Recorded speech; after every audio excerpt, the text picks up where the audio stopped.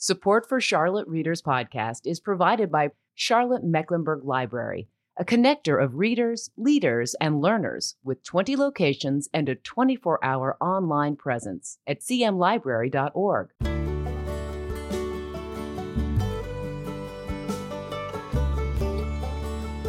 Welcome to Charlotte Readers Podcast, where authors give voice to the written words. In this episode, we visit with Fry Gaillard, the award-winning author of A Hard Rain, America in the 1960s, Our Decade of Hope, Possibility, and Innocence Lost, a reconstruction and remembrance of the transcendent era of the 1960s. Gaillard explores tragedy and hope through the political and social movements of the times, from civil rights to black power, feminism, and the Vietnam War protest, as well as the arts, literature, science, and religion. Hal Raines, former executive editor of the New York Times and winner of the Pulitzer Prize, had this to say about the book. A child of the 60s and one of the leading civil rights reporters of his generation, Fry Gaillard has given us a riveting tour along what he calls the fine line between history and journalism. A Hard Rain is essential reading for a time when an American president has willfully ignored the hard-earned lessons from our passage through the most tumultuous decade of social change since the Civil War. My name is Landis Wade, and I'm the host of this podcast. I'm a recovering trial lawyer turned author turned podcaster of books and stories, and I really appreciate you being here with us today. You can find out more about me at my author website, landiswade.com, and I'd love to have you visit. For all things related to the podcast, check out charlottereaderspodcast.com. You can find a lot of great resources there. We have show notes of every episode with pictures of the authors, photographs of their book covers, links to their websites and social media, and more. And we have the community blog there. It's a collection of readerly and writerly content provided by writers in the community and authors who've been on the show. And you can sign up for the book report at our website, charlottereaderspodcast.com.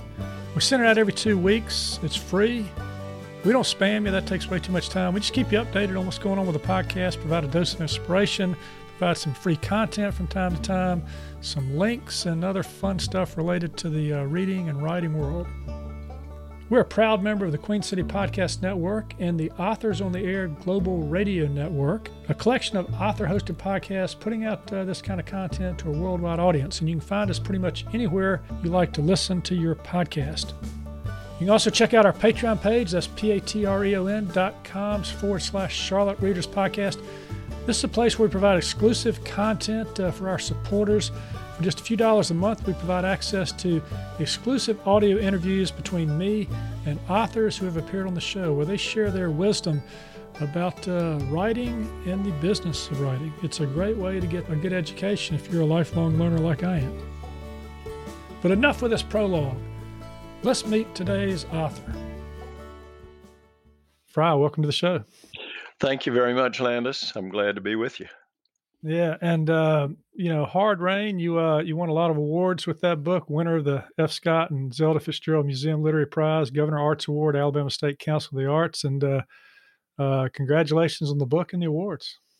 Well, I appreciate that. It was, it was kind of a. This book was both personal and and much broader than personal. Yeah. It was, this was the 1960s was kind of the coming of age decade for me when I went from being I think I was in junior high school when the decade started and was just graduating from college when the decade ended and sort of thinking about becoming a writer. And I knew after living through those times that what had happened then was the kind of thing that I wanted to, devote a career to writing about. Yeah, and we're going to talk a little bit about that and how the 60s influenced you. But first, I want to tell you that I really enjoyed the book. It reads like a novel. I have to say, though, that I read about 300 pages and also read the last 3 chapters, and I hadn't gotten fully through it. I mean, this thing's 625 pages, and I'm, I'm just wondering. It's going to be my little encyclopedia because it doesn't read like encyclopedia to pull off the shelf and check on different aspects of the 60s. But I'm curious, how long did it take to research and write, and did it wear you out? Yes, it wore me out. That's the first thing. Yeah. I worked on it actively for 3 years. That is to say, probably working on it 6 days a week, every week for 3 years. So it was a big undertaking, and it kept growing. I thought I remembered all of the relevant stuff, and kept discovering that I didn't. As I sort of built the plane as I flew it. I had to write, but I had to keep researching, and as I did all of that, the story just kept growing. And I was sure when I turned in a manuscript that was almost 800 typed pages that the publisher would say, "Well, yeah, okay, but you have to cut this," and they didn't, which was great for the story arc, but I guess a challenge for all readers, even if they're interested readers like yourself. It's a lot of Well, words. yeah, it is, but I mean, it's just a kind. You've got a great table of contents. You got a lot of great end notes and an index as well. So it's the kind of book too that if you want to pick it up and look at what's going on in 1968, which is one of the really turbulent years of the 60s, you can just kind of jump in right there, and you haven't missed much because you're analyzing everything. Plus, you add all these little interesting tidbits that you don't get on the surface. But I'm just wondering, Fry, you know why did you want to tackle such a broad subject where any one of these topics in this book could really be a book itself and has been, in many cases, a book itself? I mean, Right. you just have that's first of all, why such a broad subject that you're going to take on, and then second, how did you figure out how to balance, how much you're going to delve in, because you could have gotten lost in little stories and written 100 pages on just JFK's inauguration. Sure. Yeah. One of the things as I was kind of sifting back through the time period and I knew I wanted to write something. I didn't know exactly what I wanted to write. And I spent a couple of years, even before the hard 3 years that I described to you, sort of thinking about it and gathering string and trying to figure out, exactly how I wanted to approach the whole thing. And what I discovered was something that you noted, that pieces of the story had been written about very well, I thought. But there had only been a book or two that seemed to me to be both comprehensive and personal enough to say how it felt, that attempted to tackle the whole decade. You know, Todd Gitlin's book, um, um, what is it, Days of Rage, Years of Hope, Days of Rage, or whatever.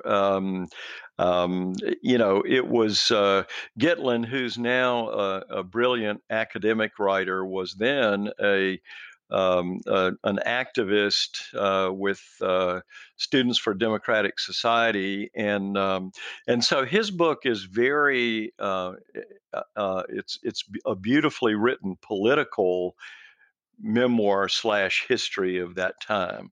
And thought that I wanted to be, in some ways, even broader than that. That while politics and social movements, the war, civil rights, black power, feminism, environmentalism, all of those things needed to be explained, I also wanted to write about music. And I wanted to write about sports, and I wanted to write about the space race, Mm. and all of those kind of things. And so I just decided to go broad, go Yeah. big, go broad, and and and then that raised the question, okay, well, how do you organize something that sprawls into different categories like that, And I thought about that for a long time before coming up with an answer. And then I realized I'll write about it the way we experience it, which is in a chronological sequence. First we lived through 1960, and then we lived through 1961, and then 62.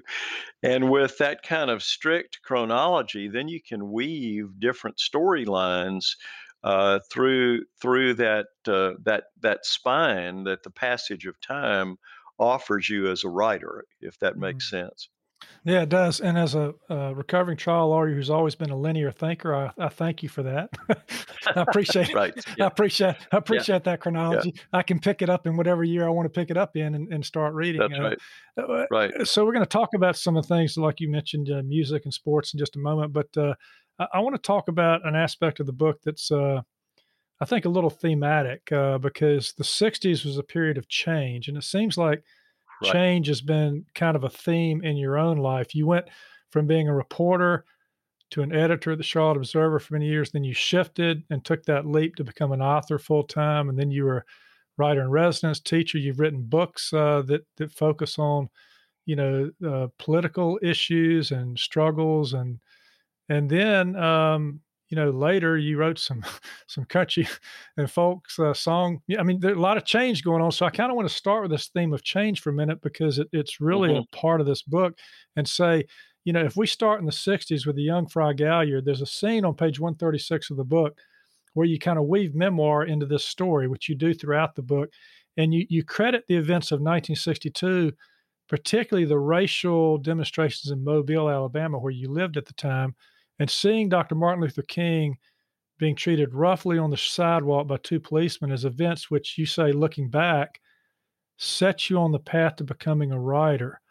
Um, can you talk about that for a moment? Also, how it said, how it made you feel in the book that history had a face and a face had the power to touch your conscience. That just drew me in. I was curious if you could speak about that. Sure. So I grew up in Mobile, in the southern part of Alabama, part of an old white Southern family, very entrenched in the status quo. Good people, and I was taught never to mistreat anybody. But at the same time, that sense of privilege was all around, and I absorbed that like you breathe the air. You know, and I, as a result, had not carefully thought about some of the dramatic news headlines that were taking shape all around us, particularly with regard to the civil rights movement. I mean, I knew it was important, I knew it was happening, but I had I had the preoccupations of a kid, right? I was fascinated by sports, and I wasn't very good at it myself, but dabbled in it even at that. And then I went on a high school field trip to Birmingham and saw Martin Luther King being arrested by two Birmingham policemen, and they were treating him roughly and disrespectfully. Not, I wouldn't say it was police brutality, but it was just a kind of uh, disrespectful and, I thought, on the edge of violence kind of moment as they were shoving him along toward a police paddy wagon. And it just so happened that they shoved him right past where I was standing on the sidewalk with a couple of my friends from Mobile. And I just found myself looking into the face of Martin Luther King 3 feet away through no premeditation, no planning, no nothing. I knew vaguely that there were demonstrations happening, but I didn't expect to encounter them, and there it was. And and I thought I saw. I mean, who knows what he was really feeling, but I thought I saw this deep sadness in Dr. King's very expressive eyes. And I don't know. All of a sudden, it was like he was the face of history. I mean, I didn't quite have those words for it, but it was all of a sudden human and real in a way that it had not been before. And I would love to say that I knew exactly then what to think about all of this, and that I became a committed civil rights activist on the spot. I didn't. I just became a troubled kid on the spot who knew that something was amiss in our corner of the world. That's interesting, Fry. And I want to ask another question about Dr. King because this is a little scene in the book that I think adds a little something to what actually happened that I wasn't aware of. So it has to do with his speech. I have a dream speech Hmm.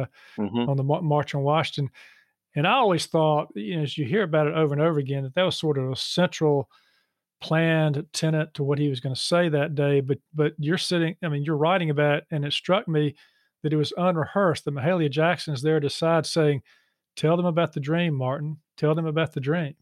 And as I thought about that, I just wondered, is that also one way to think about the 60s? It was a period that was sort of unrehearsed as it sort of unleashed all this change on the world? I think absolutely that's right. King had used that "I Have a Dream" riff that he did in that speech a time or two before, but he was going through more of a plotting text up until that point. And I guess we don't know if he would have eventually come to it, but Mahalia Jackson, who had sung at the march and was one of his good friends, was standing right next to him, and she thought it just needed more oomph. And so she whispers, or gives him a stage whisper and says, "Tell them about the dream, Martin." And so he Yeah, does, and the rest yeah, is history. I think that yeah, those kind of human anecdotes that just that make historical figures real to me, or they just add so much to the story. yeah. We're going to talk a little bit more about some things in the 60s that, had an impact on you. But first, I want to jump all the way ahead to August 2020 for a moment. You and is it Anda Chant co-wrote a song and released a music video with the help of Nashville artists and your some of your family, and you call it Change. And Right. listeners, if you go to Fry's website, and we're going to have links to that in the show notes here for Charlotte Raiders Podcast, you can actually watch and listen to this song. It's really uplifting. But again, the word change pops in there. Talk about that and what motivated that. And I just want to know, has that been a constant through your life, this idea of change? I think it has. It's the I thought after a few years of kind of soaking in the '60s that things needed to change. And then as a person, you change, you evolve. I don't think you become somebody totally different necessarily, but you keep trying to find ways to say the things that you think need saying if you're a writer, and so that kind of evolved for me. And so yeah, I hope I keep changing so that I don't become stale and boring even to myself, as somebody trying to tell stories. In terms of that song, my friend Annie Deshant is a songwriter in Nashville, and she's very talented. I had dabbled in writing song lyrics with a couple of other Nashville songwriters from the I don't know, 2008, 2009, for the next few years. And Annie and I had written a couple of songs together, and she was working on this particular song and called me to bounce some ideas off of. And so we did that. And I think I wrote, a few lines, but kind of helped her sort of frame what she was trying to do with the song and talk it through. And so she wrote it, and some of the really fine Nashville singer songwriters, Peter Cooper, David G. Smith, some people like that, sang on the video. But so did both my daughters and two of my granddaughters. So it was really fun. Yeah, it's great. The graphics are great too. So a lot of good pictures there. All right, before we have our reading that we do on Charlotte's podcast, I want to talk about the book cover a minute. On the cover of A Hard Rain, America in the 1960s, Our Decade of Hope, Possibility, and Innocence Lost. There's a shadow of a man's silhouette here on the cover, and that's you, right? It is me. Yeah. It's me when I was 21 years old and a senior at Vanderbilt, and I think it's actually pulled out of a picture that I took with Julian Bond and William Buckley, who debated the proper role of dissent in America at a symposium at Vanderbilt, and I was the student host of that debate. So yeah, that's me as an earnest and awfully young looking version of myself Yeah, on the and then cover. And then you've got little thumbnails on there of different, iconic figures from the '60s. You've got, Kennedy. John, You've got yeah, John Kennedy. You've got Bob Dylan, Martin Luther King. Looks like Lyndon Johnson, Malcolm X, Janis Joplin, Robert Kennedy, and Gloria Steinem. Did I get that right? Yeah. you did. Yeah. You did. Okay. Yeah. And it also looks like I'm just looking at this, visually, but it also these little thumbnails start at the sort of the top of your head and sort of spill out at the bottom, almost like they're sort of in your consciousness. There is that how you were thinking about it? I think it's how the artist who did the cover was thinking about it, Yeah, and yeah. I probably hadn't thought of it that creatively, but yeah, that's a good way to look at it. Good, good. Well, now that we got the book cover squared away, and let's do a little reading here. This is going to be from your preface of the book, I think. Right. And so, whenever you're ready, Fry, give us a little taste of what this book is about. Okay. There are many different ways to remember the 1960s, and this is mine.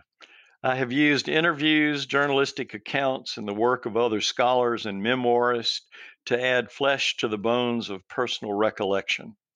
I've set out to capture in these pages, for those who lived it and wish to remember, and for those who didn't but still want to know, the competing story arcs of tragedy and hope. There was in these years a sense of a steady unfolding of time, as if history were on a forced march, and the changes spread to every corner of our lives. As future generations debate the meaning, and I also seek to do some of that here, I hope to offer a sense of how it felt. For me, this is history of a personal kind, the story of a decade in which I came of age and in which my professional aspirations took shape. I graduated from college in the terrible year of 1968, a year in which two assassinations altered the psyche and spirit of the country in ways from which we have not yet recovered. I knew as a journalist beginning my career in that year that I wanted to write about these things and that the line between history and journalism was thin. In many ways, I think everything I've written is rooted in that time. Thus, I offer within these pages one writer's reconstruction and remembrance of a transcendent era, one that, for better or worse, lives with us still. I remember a cold and rainy night in 1968 when Robert F. Kennedy came to Vanderbilt, the university where I was then a senior, contemplating a career as a writer.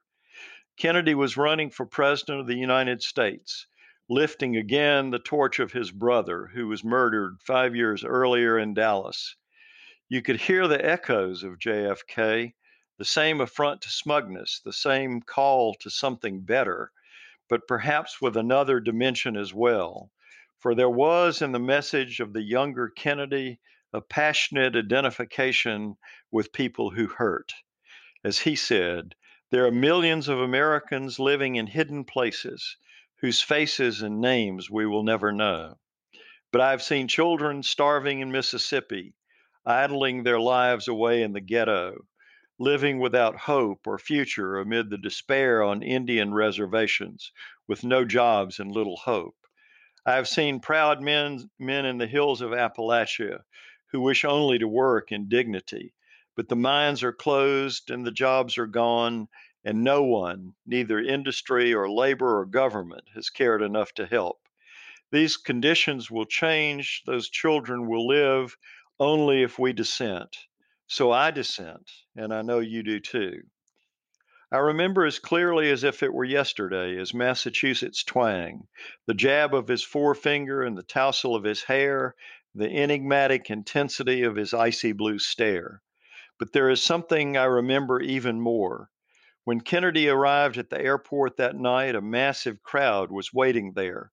I never heard an official estimate of the numbers, but it took him nearly half an hour to walk from the gate set aside for his plane to the car that was waiting for him outside. It was a journey accomplished a short step at a time through a crowd of people screaming out his name, many of them desperate to shake his hand or merely to touch him as he inched slowly past. It was hard in the delirium of that scene not to think of the afternoon in Dallas, November 22nd, 1963, when Robert Kennedy lost a brother and the rest of us lost a president, and shared in the shattered grief and disbelief. Everybody I knew who was alive that day can recall exactly where they were and what they were doing when Walter Cronkite delivered the news. President Kennedy died at 1 p.m. Central Standard Time. I marveled in 1968 that another Kennedy would move so willingly through the throng, even if the hysteria on this occasion were friendly. On the same night, one of his friends in Nashville, a former Justice Department attorney named John J. Hooker, asked him whether the risk was worth it. Kennedy brushed the question aside. "I can't think about it," he said. "What happens, happens." And then it did. In June, in the middle of a similar crowd, a young Arab with a gun pushed his way toward Kennedy and opened fire.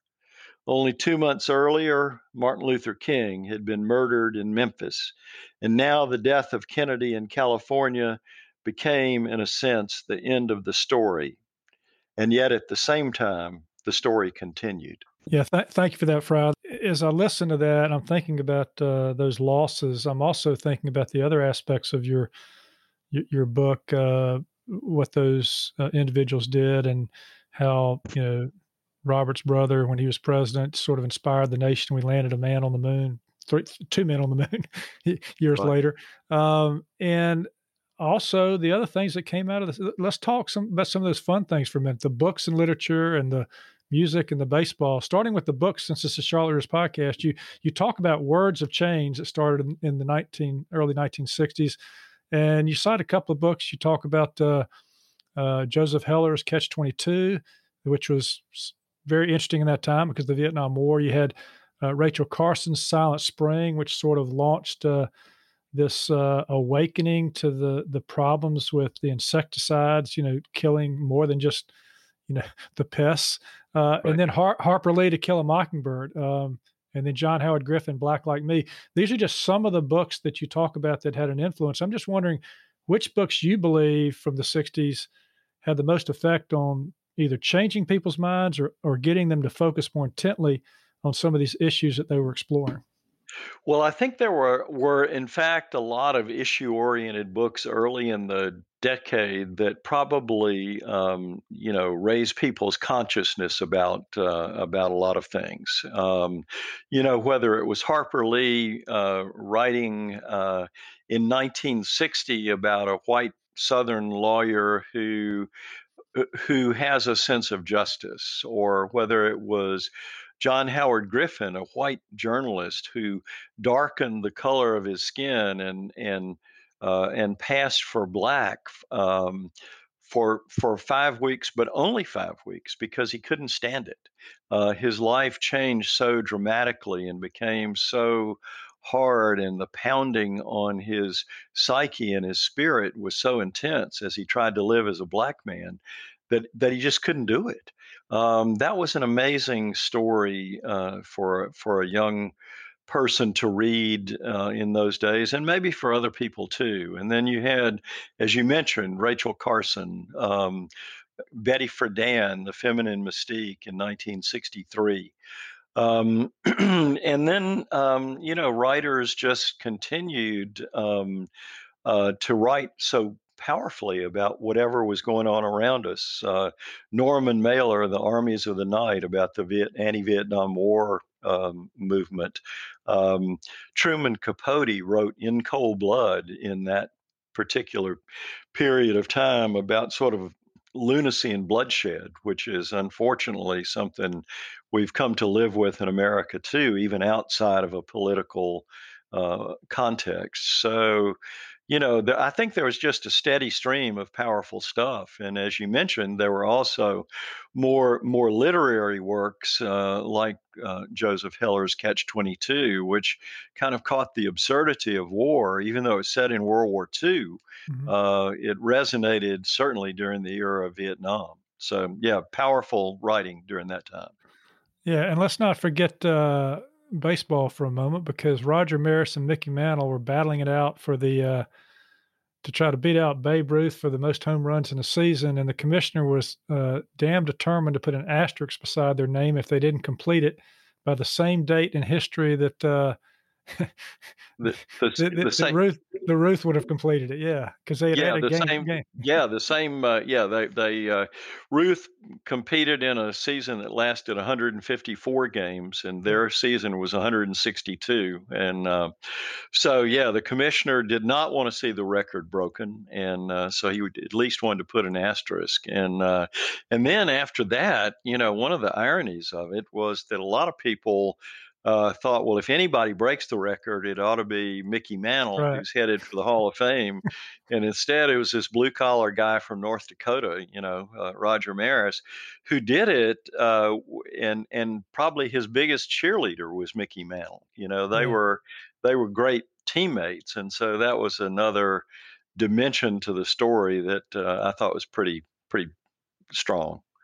Yeah, and then we can't leave the 60s without talking a little bit about the music. You mentioned this earlier. You've got on your website, you've got a link to a Spotify playlist for the Hard Rain Readers soundtrack. Right. It's every song that's mentioned in the book. So yeah, and you've also got a little brochure here, and I just just the artist, just to go through some of these. I mean, of course, Elvis Presley is coming into his own in the 60s. You've got Sam Cooke, who, as you says, brings to life the Southern Chain Gang. And then, of course, Patsy Cline with her song Crazy that was written by Willie Nelson. And then, of course, we get all of these ballad artists, Bob Dylan, Hard Rain, right? Hard Rain's Gonna Fall. Right. And you got Pete Seeger and Joan Baez. And of course, then comes the Beatles with the British Invasion. You told some interesting stories about Ed Sullivan and them. Do you want to say anything about that? Well, one of the things that struck me, I'd totally forgotten this, or I guess I knew, but hadn't put it together. But the Beatles came in early 1964 when the nation was really still grieving the assassination of John Kennedy in late 1963. And Paul McCartney, who is a very reflective, kind of open-hearted sort of guy, was very aware of this and talked about it in one of the interviews before their appearance on the Ed Sullivan Show. He hoped they would bring a little bit of joy to people who were grieving, as he said the Beatles were, over the loss of this inspirational American president. The other story that I loved about the Beatles was that they headed from New York to a concert in Miami right about the time that Cassius Clay was getting ready to fight Sonny Liston. Clay was about to change his name to Muhammad Ali and announce that he was a black Muslim. And some promoter got the idea that it'd be great for the Beatles to pose with both Liston and Clay. And Liston said, I ain't posing with those sissies, because they had long hair and, whatever. But Clay thought it was cool. And so he and the Beatles meet in the workout ring where he's training for the fight. And he has on his boxing gloves, and he delivers a playful tap to the chin of one of them. I believe it was George Harrison, but I can't remember for sure. But when he tapped that chin, all four Beatles fell down on the, so they were just young people having fun. I mean, Clay was about their age. And then, of course, Clay goes on to knock out Liston, which nobody could believe. And so, again, it was just part of the spontaneity and the joy and the adventure of the time. Yeah, and then you sort of Motown comes on the scene. You got the Four Tops and the Temptations. You got Supremes, and you got the Beach Boys that are coming along, and don't forget Johnny Cash. He released some albums, and of course we talked about change. But Dylan wrote his piece, "The Times They Are Changing," and then here come the Byrds, and Turn, Turn, Turn, and it's just I'm looking at all these artists here. I'm thinking this is a lot of great music out of one 10-year period. Yeah, 10-year period, sure. And then it ends with Woodstock, in 1969, and Woodstock ends with Jimi Hendrix doing that iconic version of the national anthem, a solo electric guitar version of it. So just, amazing stuff, I think. which is really interesting to go back and listen to, but it was controversial, at the time for him to do something like that. Right. Okay, so structure of the book, just for our listeners a little bit, we've got 3 parts to it. The first part is possibilities, and it carries you from about 1960 to 1963. The second part is inspiration and loss. It's 1964 to 1968. And then the third part is the unfinished story. You cover the period 1969. Lots going on then, up and down, Woodstock, the Manson murders, My Lai massacre, the wars going on. It was really kind of a turbulent. It wasn't sort of a happy ending to your your book here. No. And so let's reflect just a moment on the ending of the story of the 60s and what it may have propelled us forward to.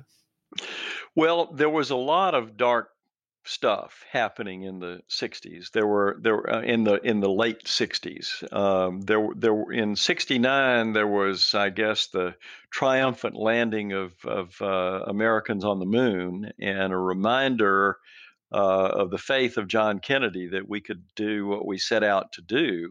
But there were also all of those other things that you talked about. We learned about the My Lai massacre, the Charles Manson murders occurred then. A young Black Panther leader in Chicago named Fred Hampton, who had put together an interracial coalition that included some white guys from Appalachia whose insignia was the Confederate flag, and yet they were allies of the Black Panthers in fighting against things like police brutality and restrictive zoning and all kinds of things. So, but anyway, Hampton was killed by the police in Chicago, and so there was a lot of darkness, a lot of hard stuff.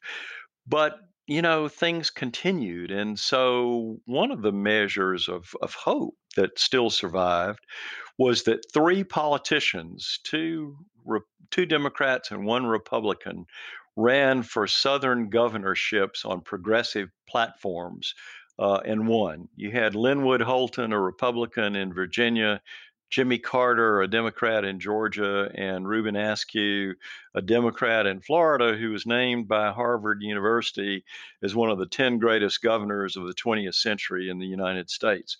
All of them came out of the 60s internalizing the hopes of the 60s and believing that could still be our destiny.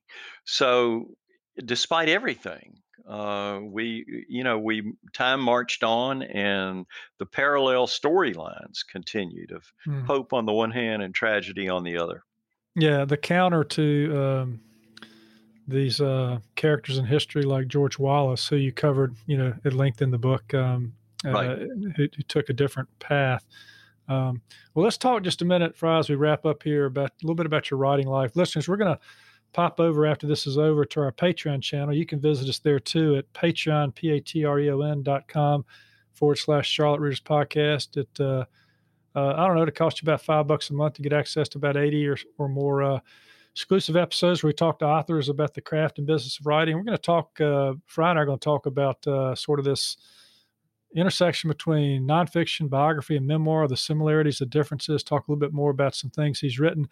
But one of the things we'll talk about, which I want to have you mention briefly here, Fry, is it's a sad story, but it's also an inspirational story. You've written a book, Live as If, a teacher's love story about your late wife, Nancy, who died of leukemia a few years ago. Very touching and informative book about her life. Tell us a little bit about Nancy and this wonderful eulogy you wrote of her life. Nancy was an elementary school teacher and principal in Charlotte for 30 years, and generally speaking, worked in inner city magnet schools in Charlotte, both as a teacher and a principal. And Nancy just loved kids. I mean, she was in that way typical of a lot of teachers in the public school system in Charlotte, Mecklenburg. She thought she was typical. She didn't think she was exceptional. And then when she retired as principal in 2004, She and I moved back to my hometown of Mobile, where I took a job as writer in residence at the University of South Alabama. And she took a job on the faculty of the College of Education at that university, pursued her doctorate. She had her master's, but she pursued her doctorate and earned it at the age of 67 at the University of Alabama. She was happy to take a good bit of credit for the fact that they won 3 national championships in football while she was there.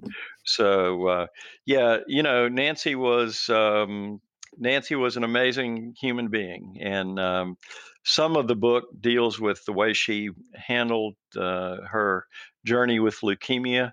A lot of it just deals with the joy of her life as an educator and her belief never dimmed or diminished in the importance and the possibility of public education. Yeah, I loved how, and I read that book too, and I loved how you told this story and how she always was looking for something else to do. I mean, got her, I think, doctorate close to age 68 or 9, right. And even had a conversation with you about doing it, and you said, yeah, go for it. But she was just continuing to do these other things and continuing to look after the people that she was teaching. And the reason I mentioned, in addition to that, the inspirational side of this, the title of the book is sort of what I think you're saying she lived her life by. Gandhi's lesson: live as if you were to die tomorrow, learn as if you were to live forever. Is that how she lived her life? Yeah, it is, and it was it was really fun and a delight to watch that up close and personal. Yeah. Well, I'm sorry for your loss. I appreciate it, Landis. Thank you. So one last question here in our writing discussion before we go somewhere. If you could tell your younger writing self, Fry, something very helpful that might have helped your younger writing self had you known it after all your many years of experience, can you boil it down to anything? Don't expect it to get any easier. Okay. It's not very encouraging advice. Exactly. It's just it's and I would say this to anybody who's a younger person thinking they might want to write, but not being sure. If you want to do it because you've heard that writers get rich and famous, you might want to rethink that. I can tell you from personal experience that neither is guaranteed. But if you want to end up with a lot of books on your shelves, like I see in your background and like in my background, try being a writer. Yeah, go for it. Yeah. Go for it. Okay. Well, look, this has been a great, I really enjoyed both these books, and appreciate you spending time with us. Look forward to talking with you on Patreon here in just a minute. But Fry, I want to thank you for being a part of Charlotte Readers Podcast. Thank you so much for having me. I appreciate it. Well, that's it for today. Another fine author giving voice to the written words. You can subscribe to this podcast for free at Apple Podcast, Stitcher, Spotify, iHeartRadio, and most any podcast platform you like to listen to your podcast on. If you like what we're doing, please consider leaving a short written review on Apple Podcasts or the podcast platform of your choice, because when you do, our authors' voices travel much farther and wider in podcast land.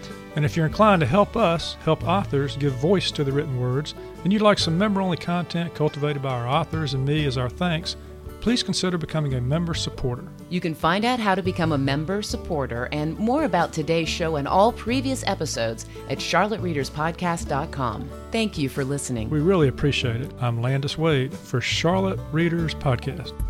Charlotte Readers Podcast is a member of the Queen City Podcast Network, powered by OrthoCarolina. For more information, go to queencitypodcastnetwork.com.